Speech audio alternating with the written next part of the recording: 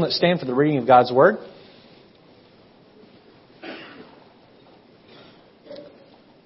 We're going to read from verse 29 down through verse number 36. We will read the even-numbered verses together. I'll begin in verse 29 by myself, and we'll begin together in verse 30. The Bible says, And it came to pass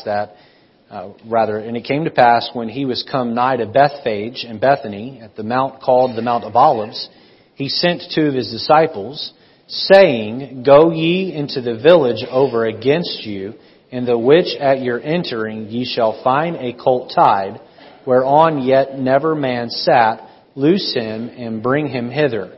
And if any man ask you, Why do ye loose him? Thus shall ye say unto him, Because the Lord hath need of him. And they that were sent went their way, and found even as he had said unto them. And as they were loosing the colt, the owners thereof said unto them, Why loose ye the colt? And they said, The Lord hath need of him. And they brought him to Jesus, and they cast their garments upon the colt, and they set Jesus thereon. And as he went, they spread their clothes in the way.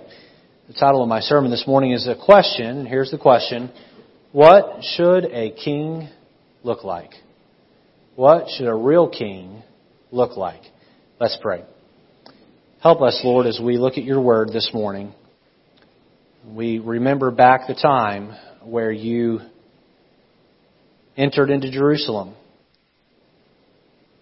Lord, you entered into Jerusalem with a heavy heart, knowing that just a short week later,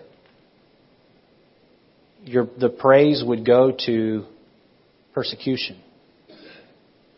And while they would hail you on one Sunday, they would crucify you just a few days later.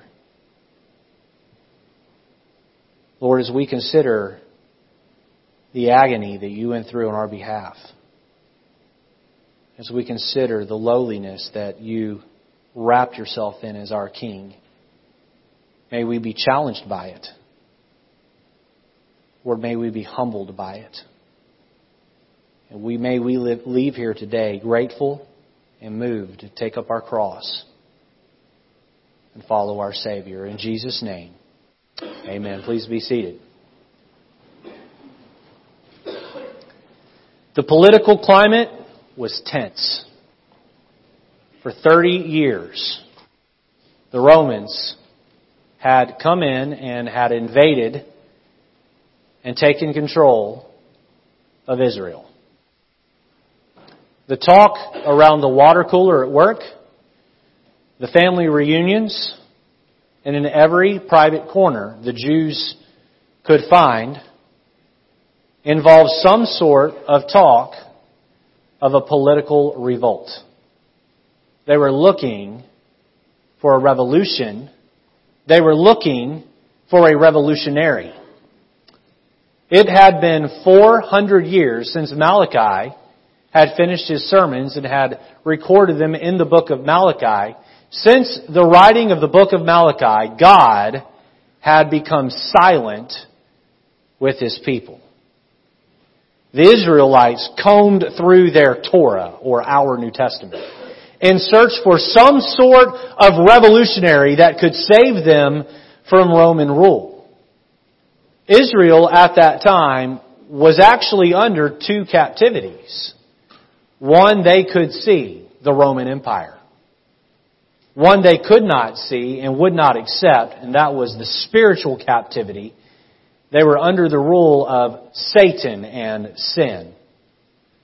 Now, please understand, I'm taking a moment in the introduction to talk about this. Please don't get a glazed over look in your eye. Please don't check out on me. Please engage with me here, because what I'm sharing with you may not be the most spectacular illustration I've ever used or told. It may seem like history, and some of you, when you hear history, you just shut down. But please understand what I'm saying to you this morning, it matters. It doesn't just matter in the sense of it matters in history. It matters to you personally because it is yet so applicable.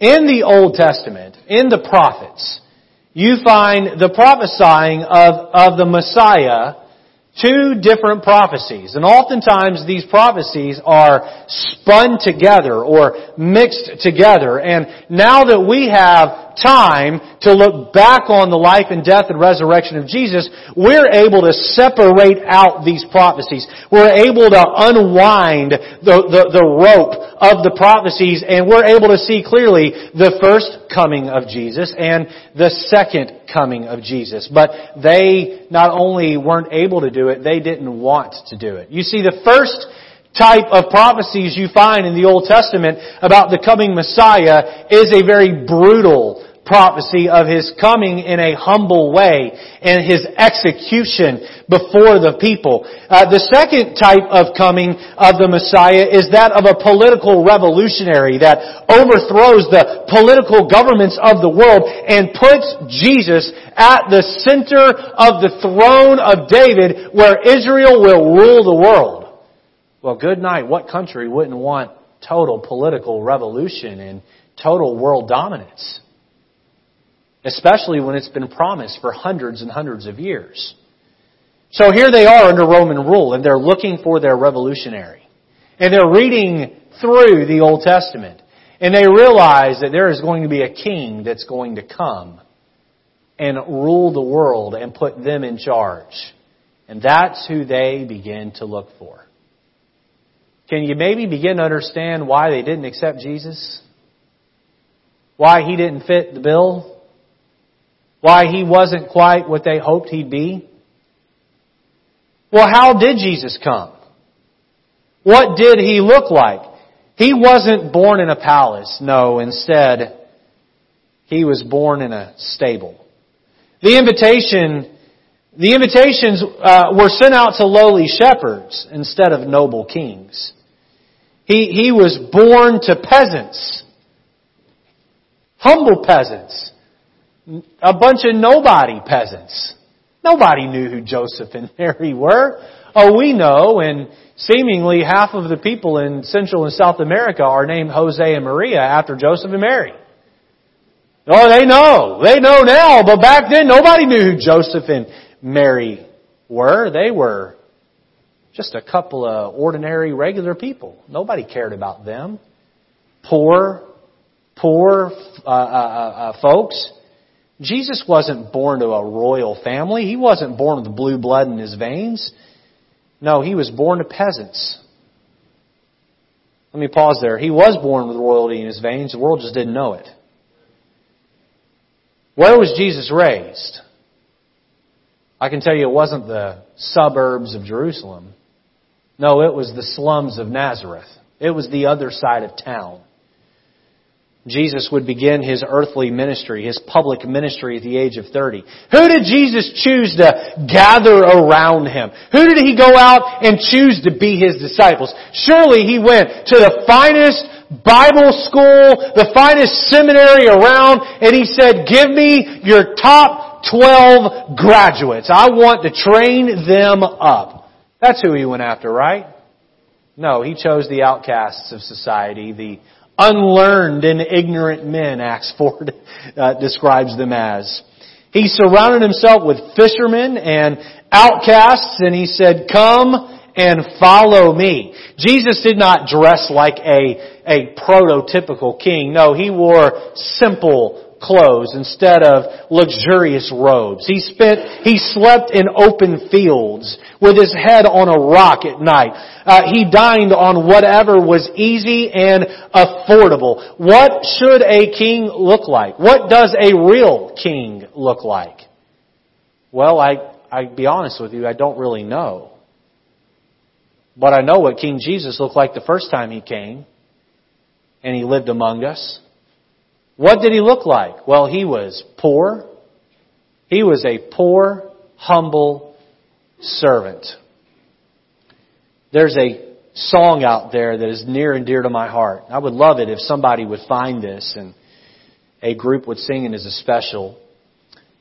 Hear the words of that song. It goes like this. Who is this king who would not wear a golden diadem or a robe of royalty? Who is this king who would not take an earthly kingdom throne as a sovereign majesty? Who is this king who sits among the common man to eat? Who is this king who humbly bows to wash his servants' feet? He's the only king who had to die for his kingdom to begin. The only king who surrendered to win. He's the only king every king will bow before and sing. Jesus Christ is Lord of Lords. He is the only king. Who is this king who paid so high a price to ransom me with the riches of His grace? Who is this king who sacrificed His life so I could live in an everlasting race? Who is this king who lets me be an heir of royalty? Who is this king who's everywhere, yet lives inside of me? He's the only king who had to die for His kingdom to begin. The only king who surrendered to win. He's the only king every king will bow before and sing. Jesus Christ is Lord of Lords. He is the only king. Jesus Christ now calls on each of us to follow His example. Luke chapter 9. Can you turn over to Luke 9? Hold your place where you are there in Luke 19. Turn back 10 chapters. Luke chapter 9. Look at verse 23. Well, Pastor, I want to be like Jesus. Boy, that sounds so romantic, doesn't it? I want to be just like Jesus. I want to walk in His footsteps. I want to live the life that He lived and make Him proud, and make Him so glad that I'm His follower. I want to be His disciple and be just like Him. Look at Luke 9:23. And He said to them, if any man will come after me, okay, here are the instructions. Let him deny himself and take up his cross daily and follow me. You got to deny yourself. You got to take up your cross. And you got to follow your Savior. You know what taking up your cross means, right? That cross isn't just some pretty jewelry you hang on around your neck or in your house. The song says the old rugged cross. That's a life of suffering for the Savior. That's a life of sacrifice. Oh, don't get me wrong. It's a life of joy.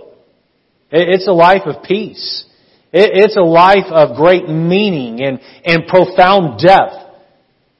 But it's also a life of suffering for your Savior. Hey, this morning on this Palm Sunday, I want to share with you 5 thoughts as we consider the question, what does a real king look like? Let's jump right in there. On the back of your bulletin, you can write these down. Number 1, notice the humility of the servant king. The humility of the servant king. Well, we've already looked at this a little bit in the introduction. Jesus didn't come to earth born in a palace. He didn't come born to a king and a queen. He didn't ride around on a white stallion.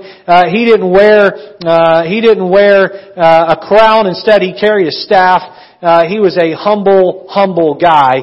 And I've noticed there that all of the points this morning will have that phrase, servant king. Let me just plug this real quick. You want to be a great leader, dad, husband? You want to be a great leader, mom? You want to be a great leader, boss, employer, manager, supervisor? You want to be a great leader of your peers around you? You want to be a great leader? Then learn how to serve. The greatest leaders are servant leaders. Learn how to serve. Boy, Jesus set that example. The humility of the servant king. Jesus is getting ready to ride into Jerusalem. Some of His favorite people are going to be there to greet Him.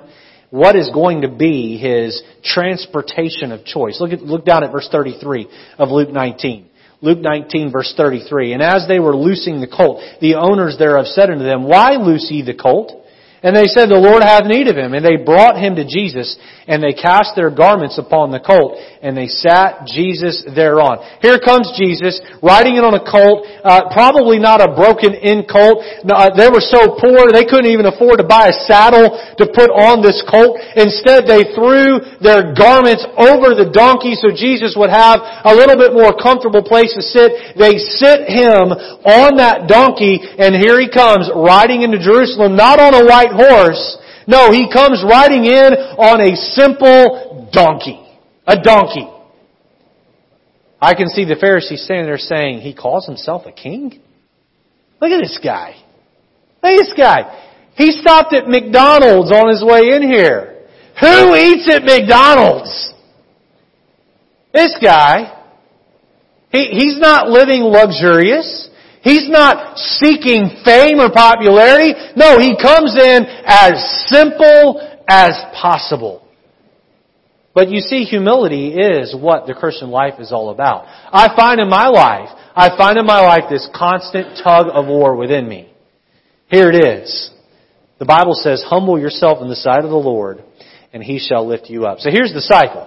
God brings some circumstances in my life and He humbles me, or I'll bow my head and confess my sin and humble myself, and God will begin to lift me up and my influence up. And then you know what happens? I get up high and I'm like, look at me. Yeah, look how hard I worked to get here in life. And God says, knocks me down a few notches. And I say, yeah, that's right, Lord. I'm nothing without You. I'm nothing without You. And God says, that's right, don't you forget it. Okay, I won't forget it this time. Then He begins to lift me back up. And then all of a sudden I get lifted up in my pride again, I get smacked back down. And this cycle continues. You'd say, Pastor, are you so stubborn that you can't see how ignorant you are? Look, I'm going to guess there's a big chunk of you in here that do the same exact thing that I do. God's constantly saying, hey, listen, you need to humble yourself. Look, you're not as great as you think you are. You're just not. I know you posted to Facebook this week and you got 100, 200, 300 likes. You maybe even went viral. Can I tell you what? It doesn't matter. It really doesn't. You may have, I have a Twitter account and I follow a bunch of pastors on there and it gives me good content sometimes for a filler in my sermon with a quote or type things. And I gotta tell you, some of these guys, and I'm on there maybe 10 minutes a day at the most, some of these guys, I think they live on Twitter. Do you pastor a church? Because you're tweeting like every hour. And man, some of their quotes are so pristine and cute and perfect. And I think, wow, you're making a name for yourself. You've got a lot of followers. You got a big name. And I don't mean to come across as judging them. Can I tell you that it's not about building up your name or your popularity. You know what it's about? It's about Him. It's about Him. If I were to bring out a bright spotlight and I were to shine it on an object, you know where the attention goes? It goes on the object that it shined on, not on the light itself. The Bible says, let your light so shine before men. Why? So they can look at you? That they may see your good works? Why? That they may glorify your Father, which is in heaven. It's not about me. It's about the Lord. Let me read for you Philippians chapter 2 for sake of time. If you want to try to turn over there, you can. But I'm going to begin reading now. Philippians chapter 2 says this, let this mind or this mindset be in you, which was also in Christ Jesus, who being in the form of God, thought it not robbery to be equal with God, but made Himself of no reputation, and took upon Him the form of a servant, and was made in the likeness of men. And being found in fashion as a man, listen to this about Jesus, He humbled Himself and became obedient unto death, even the death of the cross. Jesus left a palace in heaven. He left a seat of praise in the greatest place in the world to become a poor, humble man so that He could die for our sins. Are you any greater than Jesus? The humility of the servant king. Number 2, notice the hailing of the servant king. Look back at Luke chapter 19, verse 36. It says, and as He went, they spread their clothes in the way. And when He was come nigh, even now at the descent of the Mount of Olives, and the whole multitude of the disciples began to rejoice and praise God with a loud voice for all the mighty works that they had seen, saying, Blessed be the King that cometh in the name of the Lord, peace in heaven and glory in the highest. And some of the Pharisees from among the multitude said unto Him, Master, rebuke thy disciples. And He answered and said unto them, I tell you, if these should hold their peace, the stones would immediately cry out. Here comes Jesus into town, and boy, the people are very excited. They're laying their clothes in the way. Another passage tells us that they got palm branches out, and they're waving these palm branches as Jesus comes riding into town. And I know there's some churches on Palm Sunday that will actually give out palm branches. I think that's a neat idea. I'm not opposed to it. I don't think there's anything wrong with it. But just the visual. Can you visualize that? Here comes Jesus riding down the street, and the streets are lined, and people are throwing things in the street, and they have palm branches, and they're holding them up over, and Jesus is going what may have been a tunnel of palm branches as He's passing through, and they're crying out, "Hosanna to the God of the highest! He is King!" Oh my! That would have been incredible to see. And then you have to have a stinker in every crowd, don't you? There's some Pharisees standing back there with their arms crossed. If they were in today's churches, they'd sit in the back and they'd have their arms crossed. They'd be slouched down. I just don't like anything that pastor says. Well, then why are you coming to church? Stay home. Don't find a church where you like the preaching. Amen. And the Pharisees back there, "Master, I rebuke your disciples." And Jesus said, "Guys, if they were to be quiet, the rocks would start praising me." The rocks would start praising me. And that was a prophecy of the Old Testament. The rocks would praise me. Who was there that day?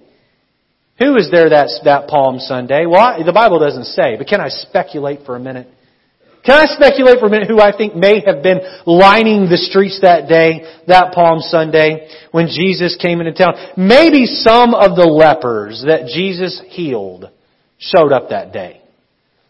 Possibly the Roman centurion and the servant of the Roman centurion that Jesus had raised up. Remember remotely when Jesus comes, the Roman centurion comes to Jesus and says, "I need you to heal my servant." And Jesus says, "Well, let's go." And the Roman centurion says, whoa, you're a busy guy. You just say the word and he's healed. And the Bible says that Jesus marveled at his faith. You remember that story? I wonder if that man, that Roman centurion, and I wonder if his servant were there that day praising Jesus and hailing His name. Hey, I wonder if blind Bartimaeus, who he had just healed a few small verses before, I wonder if blind Bartimaeus was there praising God, running up and down the streets, passing out palm branches. I wonder if Lazarus, who He had raised from the dead, just a chapter or two before, a day or two before in the book of John, we find that Jesus came into town for the purpose of healing Lazarus, raising Lazarus from the dead. And then from there, He got the donkey and rode into town. I bet Lazarus and Mary and Martha were there that day, crying Hosanna and laying down the clothing and waving the palm branches. The children join in on the festivities. In fact, Jesus would go into the temple and throw out the money changers. We'll look at that in just a moment. I bet, and then the children would stand there and praise Him and praise His name right after He did that. The children were there that day. I love watching the Macy's Day Parade on Thanksgiving Day, and I love to see those little faces in the crowd. They're taking in the floats, and they're just loving it and enjoying that. Or watching a child when fireworks go off in front of them, and they're, whoa, here's Jesus. Can you imagine that? Can you imagine being a little child that day that Jesus came riding by? Listen, I have gotten to be in the presence of some really famous people. I didn't get to say anything, but they just come walking by and you almost just want to reach out and try and touch them. You ever watch the athletes go into the tunnel at the end of a game and the people sitting next to the tunnel, they're reaching out and they're just trying to get a touch, a five, and then afterwards they're like, "Oh, I'm not even going to wash this hand for a week." Those children standing there, and here comes Jesus. Hey, maybe Jesus healed the ears or the eyes or the legs of one of their parents or uncles. Jesus is their hero. And they're pushing and muscling their way to the front to just get a chance to see Jesus coming riding by on this donkey. And here He comes, and boy, the hair on the back of their neck stands up. And they cry out, "Hail to King Jesus! Hail to King Jesus!" The children were there that day. Maybe some of the lepers were there that day. Lazarus, blind Bartimaeus, to name a few. Who else was there that Palm Sunday? Maybe Mary Magdalene or the Syrophoenician woman or the woman at the well or the lame man by the pool of Bethesda. Maybe Nicodemus was there. Maybe Mary, his mother, was there. The former maniac of Gadara who he had thrown the demons out of and given a sound mind. Maybe he was there. Many, many others whom Jesus had personally touched could have been there that day. He humbly rode in on that donkey. Number one, the humility of the servant king. Number two, the hailing of the servant king. Number three, the hatred toward the servant king. You see, while Jesus was extremely loved and very popular with many, He wasn't by everyone. Yes, Jesus was humble. Yes, Jesus was compassionate. Yes, He gave of His time and energy to help the halt, lame, and the blind. But mark it down, if you're going to stand for something, you will have enemies. There will be critics. There will be those that hate you. If you're naturally a critic, can I talk to you for a minute? Man, I love how everyone looks right up at me when I say that. It's like a whole bunch of people sit up straight and... I don't think all of you in here are critics this morning, but can I say something to those who have a critical spirit? They have never, ever, ever built a statue for a critic. Not once. Not once. Anybody can be a critic. Anybody can be a critic. You know, I can walk into the finest restaurant and sit down and eat a meal and find something wrong with it. But I sure couldn't go back there and duplicate what was done. You can put me in an art gallery and I can look at the paintings and I can tell you, yeah, a little out of the lines here. But give me a paintbrush and you can look like a 10-year-old painted it. Maybe a 5-year-old painted it. Anybody can be a critic. And boy, Jesus sure had His share. You find two groups of people in this city of Jerusalem. Now, Jerusalem had a lot of tension in it for the Roman rule, but Jerusalem had a lot of tension over Jesus, the person of Jesus. There were two groups of people that Jesus did not tolerate. You say, well, Pastor, are we to be tolerant people? I believe we should be like Jesus. Let's let that answer the question. Who are the two groups of people that Jesus had zero patience toward? By the way, if you want to know who is and isn't welcomed in our church, I'm about to tell you who is and isn't welcomed at our church. Jesus vehemently opposed two groups of people in the Bible. Here's who they were. He opposed those who injure children. Those who injure children. You know what Jesus said about those who injure children? A millstone should be tied about their neck and they should be thrown in the deepest sea. Does that sound like you had any patience for those who injure children? If you have a propensity toward children or you have hurt children and you still think you have a desire to hurt children, you need to get help. You need to repent. You need to turn. There's a second group of people Jesus couldn't stand. Those who were religious hypocrites. Couldn't stand them. Couldn't stand them. Jesus was kind and compassionate to the drunk. He was kind and compassionate to the rebel. He was kind and compassionate to the lost, to the needy, to the poor, to the sick, to the outcast of society. He gave of His time and effort to help those that were truly seeking and religious. But Jesus took those who were religious phonies and He preached His hardest sermons against them. He called them snakes and vipers and hypocrites over and over and over again. The Pharisees were well put together on the outside, but they were vain, self-centered, and shallow on the inside. And Jesus saw right through them and regularly called them out for their phony religion. As a result, there developed this strong animus between Jesus and these religious leaders. Look down at Luke 19, verse 45. The Bible says, and he went into the temple and began to cast out them that sold therein, and them that bought, saying unto them, It is written, My house is the house of prayer, but ye have made it a den of thieves. And he taught daily in the temple. But the chief priests and the scribes and the chief of the people sought to destroy him, and could not find what they might do, for all the people were very attentive to hear him.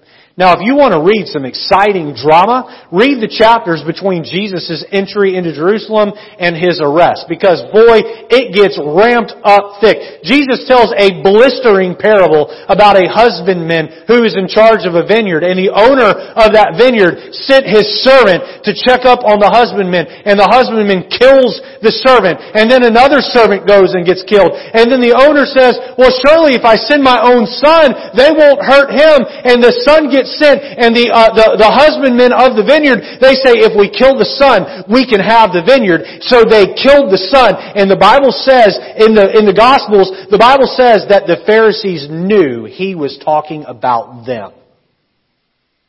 He knew. They knew that Jesus was calling them out for what they were getting ready to do. Boy, it was amping up. They were sending the wisest of lawyers amongst them to try to ensnarl Jesus in an ideological trap. And they just couldn't catch him. And when they found that they couldn't catch him, they decided to take action and destroy him.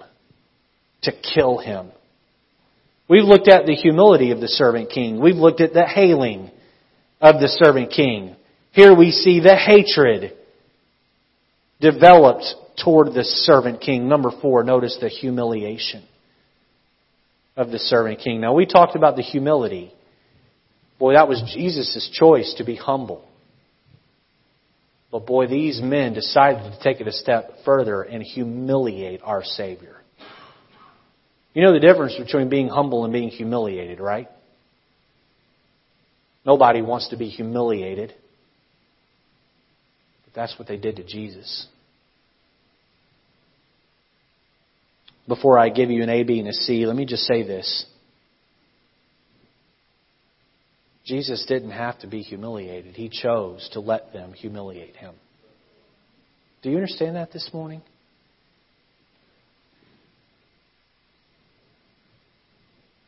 I've been humiliated in my life plenty. When I was a school-age boy, I didn't fit in. My dad was the school principal, and he was tough on kids, and they took it out on me. I've been humiliated. I've been shoved in lockers, had my head dunked in toilets. I've been pushed in showers. I've been laughed at by the rest of the basketball team. Can I tell you something? When my family came to me and said we're moving, I was ready to go.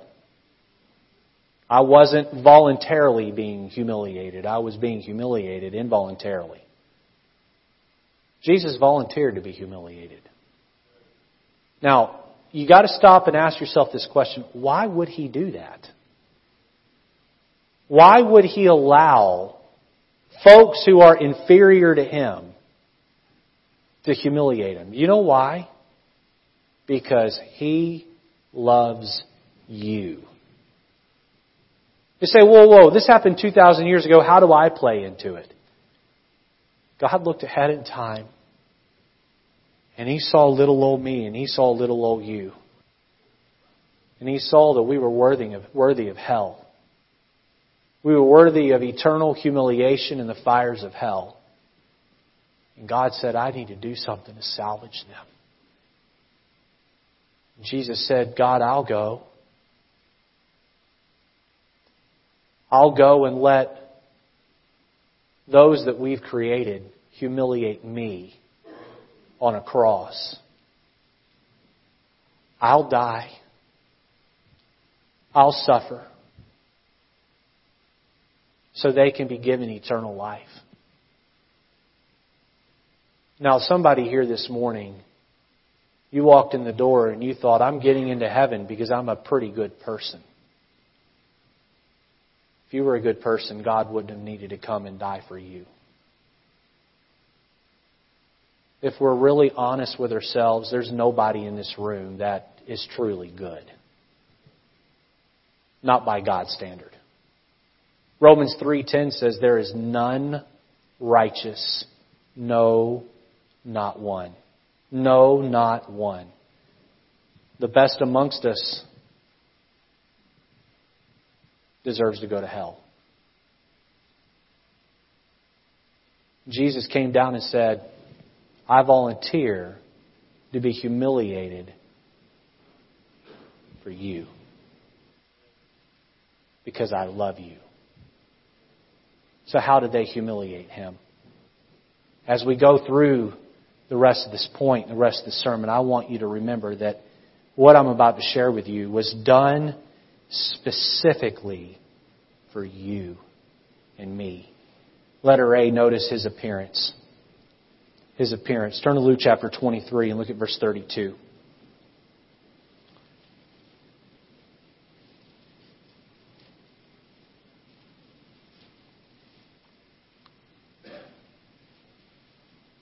The Bible says, and there were also, Luke 23:32, and there were also 2 other malefactors or thieves led with Him to be put to death.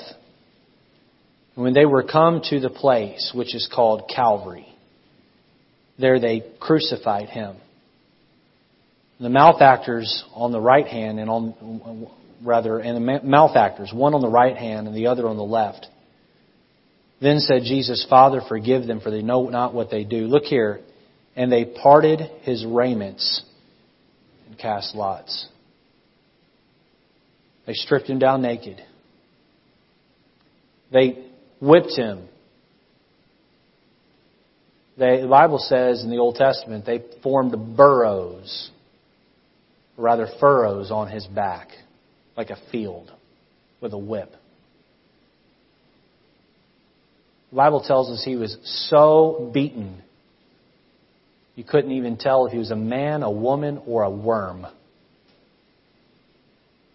Why did He do that? Why did He let them get some sort of sick pleasure out of beating Him? The Romans got pleasure out of watching Jesus get beaten because they were just bloodthirsty. The Pharisees, they got pleasure out of seeing Jesus getting beaten because they hated Him. They just hated Him. Can you do me a favor? Can you hold your place in Luke 23 and turn back over to Isaiah 53 if you haven't already? Isaiah 53. Isaiah is the Old Testament prophecy of Jesus being crucified. By the way, when Isaiah was written, the act of crucifixion had never even been, or had not yet been invented. And we see that Isaiah is prophesying about a form of punishment that would not yet even have been in place. Here Isaiah prophesies about how Jesus would come and die. Now remember, I told you that there were 2 kingdoms of darkness that ruled over Israel at this time. There was the Romans and there was sin. Jesus came first to deal with the spiritual kingdom of sin and Satan. He'll come again one day and deal with the political. But here in Isaiah 53, we see a prophecy about Jesus dealing with sin. It says, Who hath believed our report, and to whom is the arm or the strength of the Lord revealed? For He shall grow, speaking of Jesus, He shall grow up before Him as a tender plant and out as a root out of a dry ground. That term dry ground refers to the spiritual climate in Israel. It was dry. It was barren.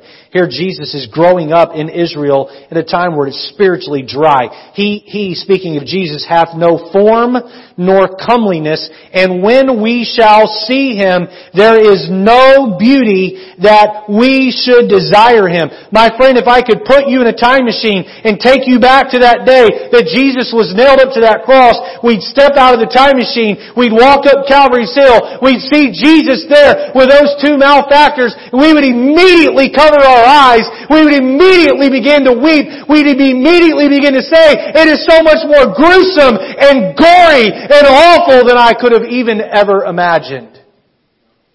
There He hung with sick-minded Roman soldiers gambling for His clothes at the base of the cross. Letter B, notice His abandonment.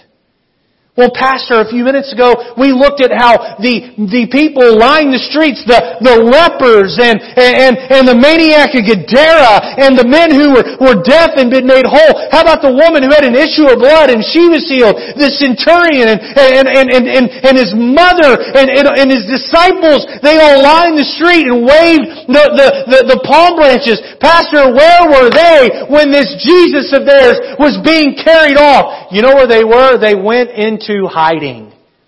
Matthew 26:56 says, "But all this was done, that the scripture of the prophets might be fulfilled. Then all the disciples forsook Him and fled." They left. They left. There were a few women, His mother and a couple of other Marys at the cross, and John was there. Everybody else was gone. They were gone. You know why? Because they were afraid that they were going to be put up on the cross next. They were afraid. You know, Jesus had a lot of things to worry about that day, or rather to be burdened with that day. But do you think maybe there was this fleeting thought of, where are all the people that I healed? Where are the disciples that I spent 3.5 years with every single day pouring my life into? John's here, where are the rest of them? Where's Lazarus? Lazarus, I raised you from the dead a week ago. Where are you now?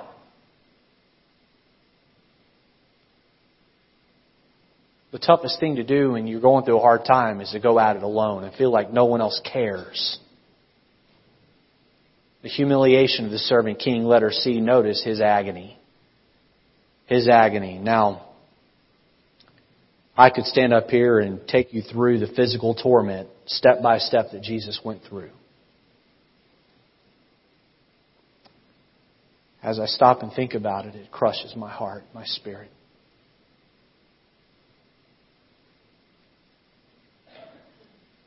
But can I tell you that what Jesus suffered that day, the greatest of things that He suffered that day,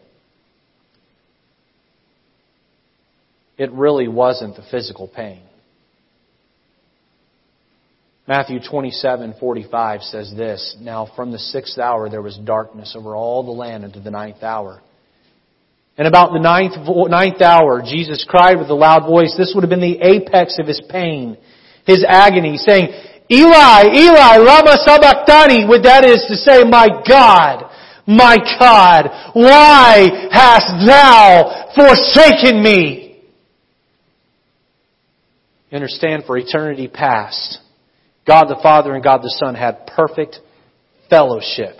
And at that moment in time, God the Father looked down at God the Son and He saw that the sin, every sin that you have ever committed and that I have ever committed, the sin of the entire world, every deed had been gathered together and placed on Jesus. And God looked down at His Son, and it so hurt Him to see sin that He turned His back on His Son and He said, "I cannot fellowship with you while you are their sin." Jesus, in the physical agony that He bore, the social agony of being forsaken, He looks up at His Father, who He loved supremely and on a level we'll never understand, and He cries out with every fiber of His being, my God, why have you forsaken me?" Do you know why Jesus did that? He did that for you! Because He didn't want you to go to hell.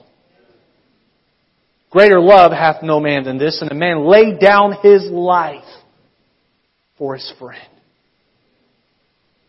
Now, I don't know who you are, all of you. I don't know how you walked in this morning. But my friend, if you are mistakenly believing that you're going to get into heaven by your good behavior, God does not take the currency of your good works at the gate of heaven. He simply takes the currency of faith. And you must exercise that faith right here, right now, in what Jesus did for you. I could wrap up a gift. I could bring it to your house. I could knock on your door having paid for it with my own money and say, "Here it is, it's free, take it." And you get two choices. You can take it or leave it. Jesus comes to you right now and He says, "I bought you eternal life with my life, and I'm offering it to you free of charge." And you say, "Yeah, but here's the currency of good works." And God says, "Wait, it's a gift, it's free. But I'm a good person. And God says, not compared to me, you're not. You're a terrible person. God says, look, I've already paid for it. Open up your heart, humble your heart, and accept it. And so many folks cross their arms and they say, not me. Nope. No, I'm having too much fun drinking my beer, living my life. I'm having too much fun, and I don't know what being a Christian's all about, and I don't want that. Well, I can tell you what not being a Christian's all about. You run the risk of dying at any moment and going straight to hell for having rejected the gift that Jesus offers you. Is that really the way you want to live? He was humiliated for you, and He offers you eternal life, and all He says is extend your faith and accept it. How do you do that? Well, Romans 10, 9 and 10 says to confess with your mouth the Lord Jesus, and to believe in your heart that God hath raised Him from the dead, and thou shalt be rescued, or thou shalt be saved. Can you confess with your mouth the Lord Jesus? Can you believe in your heart that God hath raised Him from the dead? Number 5, and lastly, notice, the heart of the servant king. The heart of the servant king. Let me give you an A to B here and we'll be done. Letter A, notice He offers forgiveness. He offers forgiveness. Now, I learned this at a session I went to yesterday. You'll probably hear me repeat it from time to time. Forgiveness. Forgiveness is freely given. Trust is earned. Some of you here today say, I can't forgive. No one's asking you to trust anybody. Forgiveness is, you get to give that whenever you choose. You know what Jesus did? Jesus looked at you and I, He says, you don't deserve forgiveness, but in my goodness, I'm going to give it to you if you come to me humbly. Look at Luke chapter 23, verse 34. I'm almost done. Look at Luke 23, verse 34. The Bible says, Then said Jesus, Father, forgive them, for they know not what they do. And they parted His raiment and cast lots. I got to tell you, my mind is blown away by this. This Roman centurion, he stood there and he ordered for his men, the 100 men that were under him, he ordered his soldiers to beat Jesus. And after Jesus was so beaten, He could hardly stand. He had those soldiers put a robe on Jesus' back. And once the blood had dried and formed a scab on His back, they ripped it off, the scab and all. And then they put a crown of thorns on His head. And they marched Him up Calvary with people throwing rocks and spitting on Him on the way. And then He ordered that they drive the nails deep into His hands and His feet. And He ordered that, this centurion ordered that the cross be lifted up and that it fall in. The chief priests, the Jewish religious leaders are walking by, wagging their heads and saying, if He be the Christ, then let Him come down from the cross.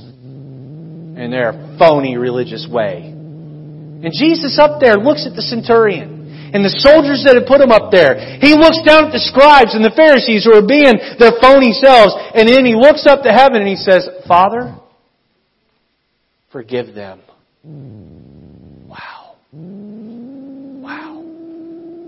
Well, who was it that put Jesus on the cross? Can I tell you who it was? It was me and you. So I wasn't there that day. Again, let me back up. He went to the cross. He went to the cross because of your sin. Had humanity not sinned, He wouldn't have been up there. He wasn't up there for anyone but me and you. And He says, Father, forgive them. There was a thief hanging next to Jesus on the cross who humbled his heart. Look down at Luke 23, verse 39. And one of the malefactors, which were hanging, railed on Him, saying, If thou be Christ, save thyself and us. But the other answering rebuked him, saying, Dost not thou fear God, seeing thou art in the same condemnation? We indeed justly. For we receive the due reward of our deeds. Hey buddy, we deserve to die. But this man hath done nothing amiss. And he said unto Jesus, Lord, remember me when thou comest into thy kingdom. And Jesus said unto him, Verily I say unto thee, today thou shalt be with me in paradise.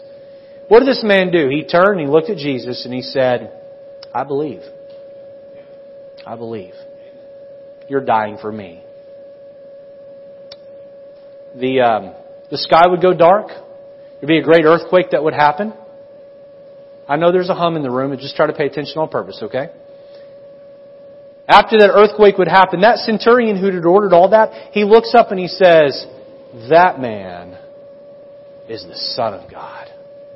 I think when we get to heaven, we're going to see the centurion that nailed Jesus to the cross. If Jesus can forgive the centurion who led the way in His execution, don't you think He can forgive you? I find two groups of people in the world. I find those that think they're good enough to get to heaven on their own. I find another group of people who think that they've lived such an evil life, God would never let them in. If God will let the man who ordered his execution into heaven, don't you think He'd let you in if you'd come the same way that centurion did? He just asks that you come, you humble your heart, you put your faith in Him to save you. Letter B, notice this. He asks that you follow. He asks that you follow. Now, there's a whole bunch of you today. You've made that decision. I'd say the lion's share of you in the room, you've put your faith in Christ to save you. But let's be honest this morning. We're not following Jesus the way we ought to. We're busy chasing money. We're busy chasing fame. We're busy chasing some relationship that doesn't please God. And maybe we are chasing God on some level, but it ought to be stronger. It ought to be deeper. Luke 9:23, where we sort of began the message this morning, the introduction. And we'll look at this verse again tonight. The Bible says, and He said to them all, if any man will come after me, let him deny himself and take up his cross daily and follow me. Follow me. You know what Jesus wants you to do today? He wants you to follow Him. He wants you to follow Him. You say, am I going to have to suffer like He did? Oh, you probably won't be crucified to a cross. But you might lose some friends over it. You probably don't need those friends anyway. You might have some family that distance themselves from you. And that's hard. But your family didn't die on a cross for you. He did.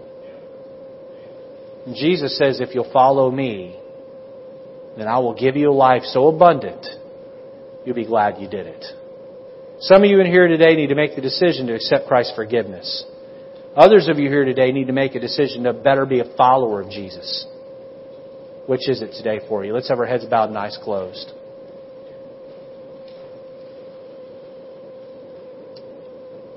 How many here this morning say, Pastor Lejeune, there was a day and time in my life I put my faith and trust in Jesus Christ to save me. I know that when I die, I'm going to heaven. Not because of who I am, but because I have believed in the name of the only begotten Son of God. I have believed in Jesus Christ. Pastor Lejeune, I have done that. Here's my testimony. If that's you, don't hesitate. Slip your hand right up. I know I put my faith in Jesus. I'm going to heaven. Jesus has saved my soul.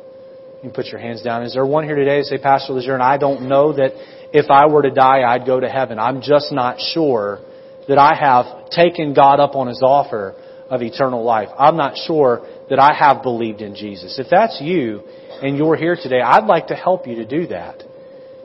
The Bible tells us in Romans chapter 10, verse 13, it says, for whosoever, that's anybody, for whosoever shall call upon the name of the Lord shall be saved. You can be rescued from your sin right here, like that man next to Jesus on the cross, or that centurion was, if you just simply call on the name of Jesus. If that's you, let me lead you through a little prayer. Now, we're not a Catholic church. We're a Baptist church. Let me just say this to be really clear before I lead anybody in any prayer. There is no magical set of words that will do anything for you. God is not looking for some set prayer to get you into heaven. He's looking for the faith in your heart. All I want to try to do is help you voice that faith. If you're here today and you've never put your faith in Jesus, would you repeat this prayer after me and call on His name? Just say, Dear Jesus, I know that I'm a sinner, and I know my sin is wrong. I know that You died on the cross for me. I believe that You died on the cross for me. Will You come into my life and give me the gift of eternal life? Save my soul. I believe in You and You alone as my way to heaven. In Jesus' name. Let's continue with our heads bowed and eyes closed.